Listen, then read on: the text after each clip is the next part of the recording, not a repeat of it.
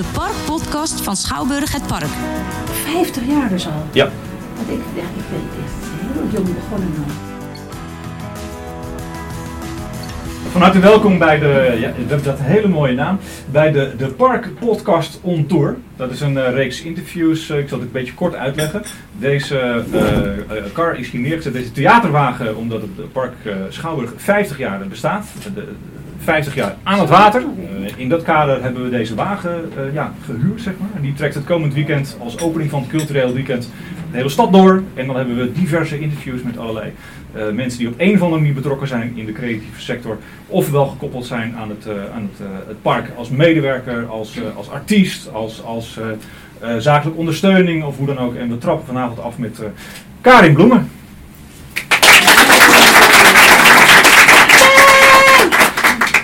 Hey, Karin, hartelijk welkom nogmaals in onze theaterwagen. Leuk dat je er bent. Je bent uitgenodigd omdat je een belangrijk persoon bent voor de Schouwburg. Je hebt daar geschiedenis met de Schouwburg. In die zin, je hebt er vaak op getreden.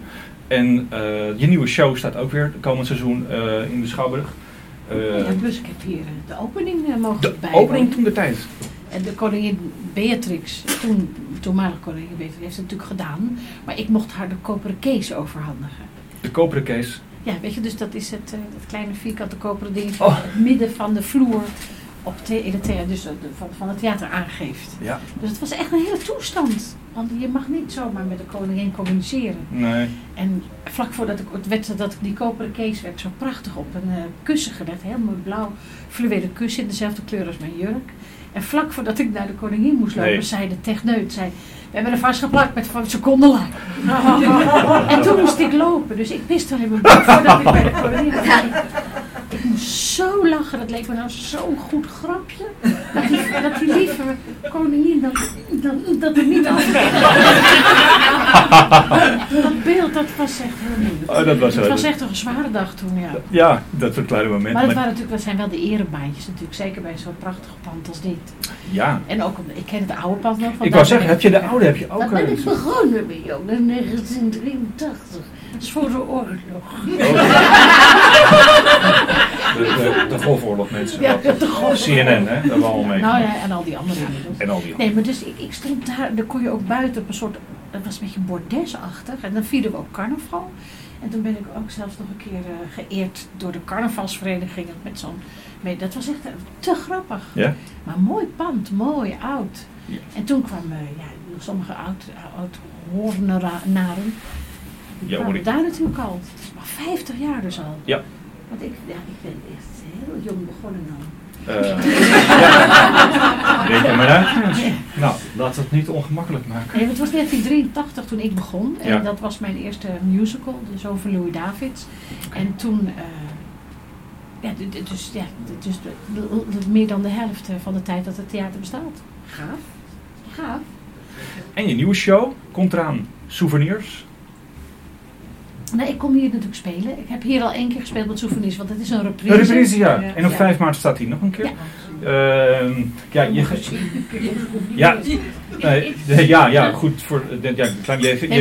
Je haalt daar zeg maar de bezem door je leven en je geeft spulletjes weg. Ja. Letterlijk spulletjes uit je eigen leven, wat echt van jezelf is.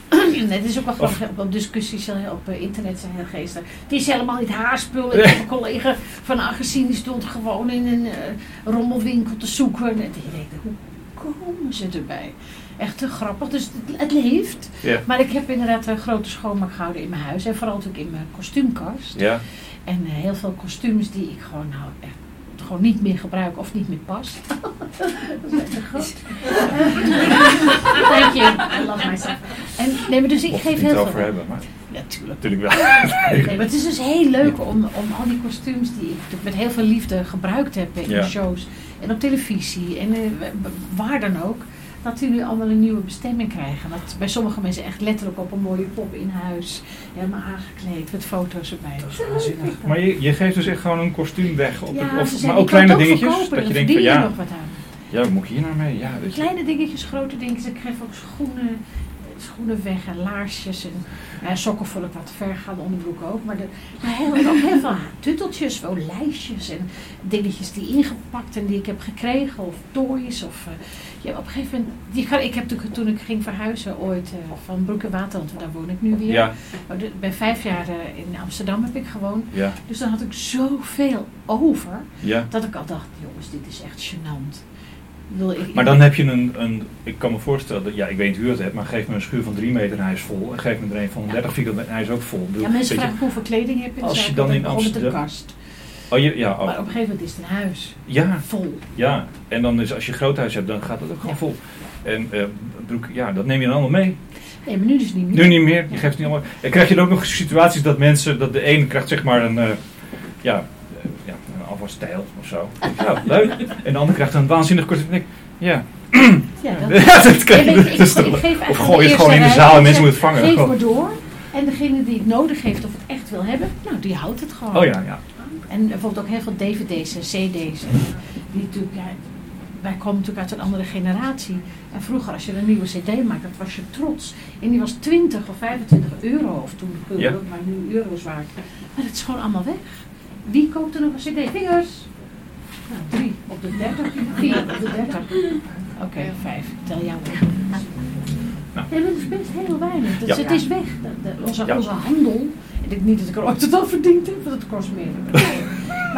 Dus ik vond het zo zonde. En ik had dan in de opslag 600 dvd's van het jubileum. Zoveel mooie boxen met al die dingen. Leuk. Toen dacht ik, nou heb ik er 600. Wat zal ik dus mee doen? Dat slaat natuurlijk nergens op. Heb je ook een fanclub? Die hebben ook alles al. Oh, die hebben alles al. Niet dat je alles weggeeft aan de fanclub. Hallo? Ja, super gaaf om het weg te geven. Dat hoort bij het publiek, het hoort bij de mensen thuis te liggen. En misschien dat er niet iedereen er meteen opzet. Er was ook opeens een wilde handel op internet. Wie wilde een goede marktplaats? Maar dat geeft niks. Precies. Het gaat erop, maar goed. Ik maak iets wat ik mooi vind om te maken en wat ik waardevol vind.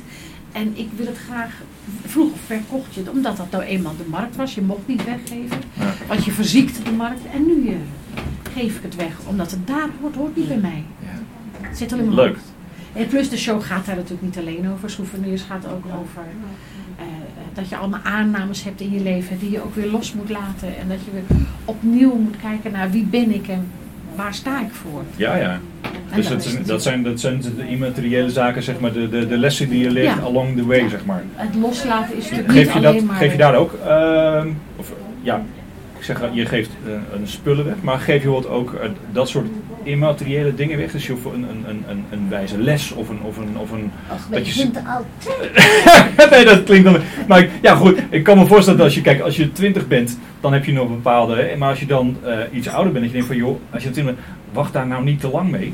Want het gaat op een gegeven moment, wacht niet te lang, weet je wel. Want anders komt het allemaal te laat of zo. Dat je dat dan eigenlijk... Ja, maar het mooie vind ik van wijze lessen en van wijze levenslessen, het komt nooit te laat. Want ik leer nog elk jaar denk ik weer, oh, dat wist ik niet.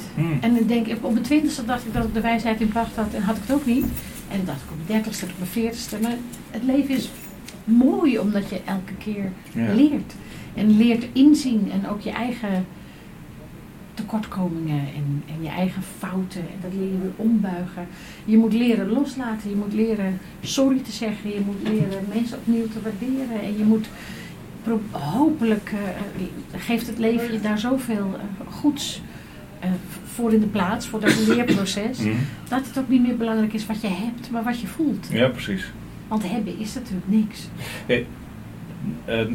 Uiteindelijk is het hebben begeren achterhaald dat ik heb het wel begeerd, maar eigenlijk is het dan niet meer, word je wijzer waardoor je dat anders gaat zien, zeg maar. Ja. Die lessen die dat is dan niet, maar het is een soort van brug, want je geeft ook, je ondersteunt ook jong talent. Maar dat doe je ook hier in de regio. Je leert daar jonge mensen die zeg maar coaching nodig hebben op creatief gebied, die ondersteun je? Of doe je daar nog? Ik begon op mijn 27e met lesgeven op de Academie voor Kleinkunst. Ja. Ik was een van de leerlingen die... Ik heb altijd van alle leraren daar les gehad. Dus ik wist van heel goed het hele spectrum te te benoemen. En ik wist precies, daar haal ik dat en daar haal ik dat. En als ik dat niet kan, moet je dat doen. Ja. En dan op een dag realiseer je dat wat ik weet, dat ik een soort schatplichtig ben aan mijn oude leraren. Om het wel door te geven, want het gaat over vakmanschap. En zeker nu in onze tijd, en sowieso de laatste 10 jaar, zie je heel veel mensen de ambitie hebben om op dat podium te staan. Maar ze weten eigenlijk niet wat het echt inhoudt. Dus de schrik en ook de desillusie van hoe het echt is, dat wil ik zo graag helpen voorkomen. Ja, precies. Dus ben ik op de academie begonnen met lesgeven en daarna bij Frank Sanders Academie, bij Lucia Martars de academie en ook de workshops de laatste 4 jaar bij de ABN AMRO. Ik weet niet of ik dat mag noemen, maar de bank heeft toen die had talent centraal en die wilde heel graag dus op het gebied van sport en op kunst en cultuur jonge mensen wegwijs maken in een vakgebied. Jonge talent. En dus het jonge talent, bijvoorbeeld Lotte, die zit er helemaal, daar zei ik al, Lotte. Hallo. En Lotte die was ook een van de jongsten, want jij bent nu 17, toch? Ja. En wanneer ben je gecoacht door Karin? Op welke leeftijd? Ik was 14 en ik werd 15. Oh. Ja. En je komt hier, want is dat... Ze deed mee aan een talentenjacht in Alkmaar en daar mocht ik ook jureren. En toen zei ik van, als je het leuk vindt, kom dan auditie doen bij de workshop voor de ABN AMRO. En dat heeft ze gedaan. En ja, ze was gewoon goed. Dus dan neem je zo'n jong iemand mee voor een reis van 10 weken, elke zaterdag lesgeven om voor te bereiden op een serieus optreden op de Uitermarkt in Amsterdam. En Lot, en waar moet je dan, gebeurt dat dan hier in de regio of moet je dan echt... Nee, dat was in Amsterdam, je moet steeds entertainment. Oh ja. Dus een goede grote ruimte met een echt een goede pianist en een hele goede zangdocente, Setske Mostaert, daar werk ik altijd mee. Okay. En Setske werkt in Amsterdam, maar die ging dan met mij naar Stage Entertainment uit het prachtige pand. En dan, hoeveel waren we toen? 11? 12? 9 waren we. Heel veel afgevallen. En dan met die jonge mensen maakten we dan een show. Ja. En van iedereen een solo en een keer met z'n 2 zingen, met z'n 3 zingen en een stuk koorzang. En dat je leert hoe iemand op de bühne staat en wat je kunt verwachten. Want als je zenuwachtig bent, gaat natuurlijk alles mis in je lijf. Dan ga je trillen, ga je een beetje hyperventileren. Ja. En je moet leren dat te beheersen. Ja, dat die zenuwen niet de overhand nemen van jezelf. En tegelijkertijd weet je ook, als je op de bühne staat en je hebt opeens publiek tegenover je, dan gebeurt er iets anders wat ik nooit in een lessituatie kan simuleren. Dus dan zie je mensen ook opeens excelleren. En opeens door de prikkel van het publiek zie je ze opeens groter en beter en wijder en hoger en sterker. Nou, dat is zo gaaf om te zien. Ja, was dat echt een ding voor jou, Lot? Dat zenuwen de overhand namen? Of ben je zeker eruit? Oh, nou, ik was niet echt zenuwachtig. Ik vond het vooral erg leuk. Ja, precies. Maar het was nieuw ook allemaal. Ja? Ik heb daar wel veel van geleerd. Ja, maar Lotte is zo'n voorbeeld van iemand die, omdat ze het zo leuk vindt om te doen, gewoon alleen maar staat te stralen. En in de les. Ja. En voor die mensen op de uitmarkt. Maar ze was toch weer een tikkie beter daar dan in de les. Want er is het soort ontspanning. Want het moet niet. En ik vond het zelf als artiest, toen ik op de academie zat als leerling, ook het allermoeilijkste. Stel je voor, je staat voor een zaal. Dan stond ik, dacht ik, Jezus Christus. Weet je wel, hoezo? Dan keek ik naar het plafond en dacht ik, oh, wat veel mensen. En je ziet aan me, ik zag het niet. En toen ik ben bijna weggestuurd op de academie, van de Academie voor Kleinkunst. Want ik zag het niet. Pas toen ik voor publiek moest optreden, toen zei mijn hoe noem je dat, mentor, weet je, die mij moest begeleiden. Ja, coach. Oh, ze zegt, het is ook niet te geloven. Je bent gewoon een circusbeest. Weet je, als circuspaard noemen ze dat. Niet circusbeest, maar circuspaard. Weet je, dus als ik het hooi ruik en ik ruik het... Ja, dan ga ik opeens... Dat is heel erg mijn best. Ja, bijzonder. Hè? Ik had het nodig om te voelen wat dat vak inhield. Ja. En daarna, weet je wel, toen ik voor het publiek had gestaan... En daarna gingen we in het klaslokaal. En zei ze, roep dat beeld even terug. Ja, toen snapte ik het. Dus ik heb weer van anderen geleerd. Ik wil dat graag doorgeven aan jong talent. En voor hetzelfde gaat staat deze Lotte Andrioli over 10 jaar in een musical te stralen. En denk jij, die ken ik ergens van. Ja. En heeft ze toch, het begin mocht ik dan aanraken. Ja, de eerste... En ik heb natuurlijk heel veel waanzinnig beroemde leerlingen inmiddels. Dat heb ik allemaal ex-leerlingen. Maar tot en met Carice van Houten en de Vliegende Panthers en Thomas Akda, Paul de Munnik. Heb je die allemaal gecoacht? Allemaal. Echt? Ja, man. Ik wist het niet. Dank je. Nee, ik wist dat gewoon niet. Ik heb ze allemaal les mogen geven. Okay. En een heel klein beetje mogen helpen om de grote talenten die ze natuurlijk al waren, om die iets meer gewoon op te tillen en de ruimte te geven. Ja. En dat moet je natuurlijk ook iemand gunnen. Dat is natuurlijk het verschil. Als je les geeft, moet je het iemand gunnen dat hij beter is dan jij.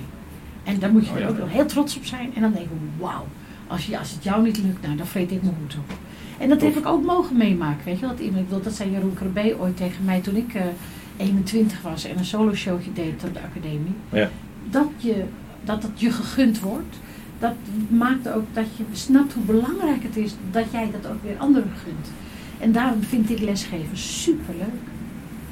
Echt superleuk. Leuk. Ja. Wel bijzonder, hè? Ja, dus een bijzondere bijkomstigheid van je vak dan, zeg maar. Dat eigenlijk ook heel veel net zo waardevol wordt als zelf op het podium de mensen, zeg maar, die mooie avond geven. Maar dan gaat het even nooit alleen maar om jou. Weet je, ik doe niks alleen maar voor mezelf. Dan hou je het ook niet vol op die bühne. Ik doe het echt, ik zie elke avond 700, 800 man voor me. En ja, ik doe het om hen te vermaken, niet om mezelf te vermaken. Dat is een beetje gek, hè? Ik heb al een keer gelegd. Ja. Nee, ik doe het omdat je dan, weet je maakt iets los en je ziet opeens mensen spiegelen. Dat zie je nu ook, weet je. Dat als ik zo heel erg, dan gaan er minstens 2 mensen gaan ook zo mee. Oh echt? Werkt het zo? Ja, het spiegelen wat je met elkaar doet. Adem, omhoog. Als ik heel erg enthousiast, dan voel je zelf ook enthousiasme. Dus is dat wat mijn collega's soms doen? Dat is wat jij niet doet, dus daar gaan we weer overheen. Nee, maar liefje, mag ik dan ook coaching? Ik zit achter de radio. Ik zie het wel mijn collega's heel vaak doen, die gaan hetzelfde zitten als ik. Dan denk ik, wat is er nou? Nee, maar het is natuurlijk, dat weet je heus wel. Dan willen ze iets van me. Interviewtechniek. Als jij heel gesloten zou gaan zitten met mij zo te praten, ja. Dan word ik toch heel anders. En ja, nee, maar natuurlijk, kijk, die basale dingen, als ik natuurlijk hele gesloten houding aanneem, dat zijn bij hoofdstuk 1, maar dat kan vrij ver gaan natuurlijk. Ja. Je bent me nu ontzettend aan het mappen. Heet dat zo? Mappen? Nee, weet ik veel, ja. Oh ja, dat is er zo. Ja, dat is het toch. Ja. Mappen. Ja, maar ja. Het is dus interessante materie en dat is voor iedereen in de zaal ook. En de zaal weet natuurlijk ook dat wij als artiesten manipuleren. Want anders dan gaat het niet. Natuurlijk. Ik weet dan hoe een grap is. En ik weet ook wanneer die komt. Dus als ik hem goed time, dan gaat iedereen lachen. Dat weet je toch? Maar het is niet alleen maar. Want het is natuurlijk ook soms een balans tussen en een stukje acteren wat je doet. Maar soms ook even erin en even eruit. Soms is het ook gewoon oprecht eventjes contact zoeken met je publiek. En dan laat je hem zeggen. Het is altijd oprecht. Dat is die maar als je iets 120 keer, 150 keer, 170 keer speelt. Nou, je weet het wel, hè. Ja. En je zoekt juist altijd naar je impuls. Waardoor het echt lijkt. Maar oh, bijzonder. Een liedje kan je maar op 1 manier zingen. Dat is de beste manier. Goed, dankjewel.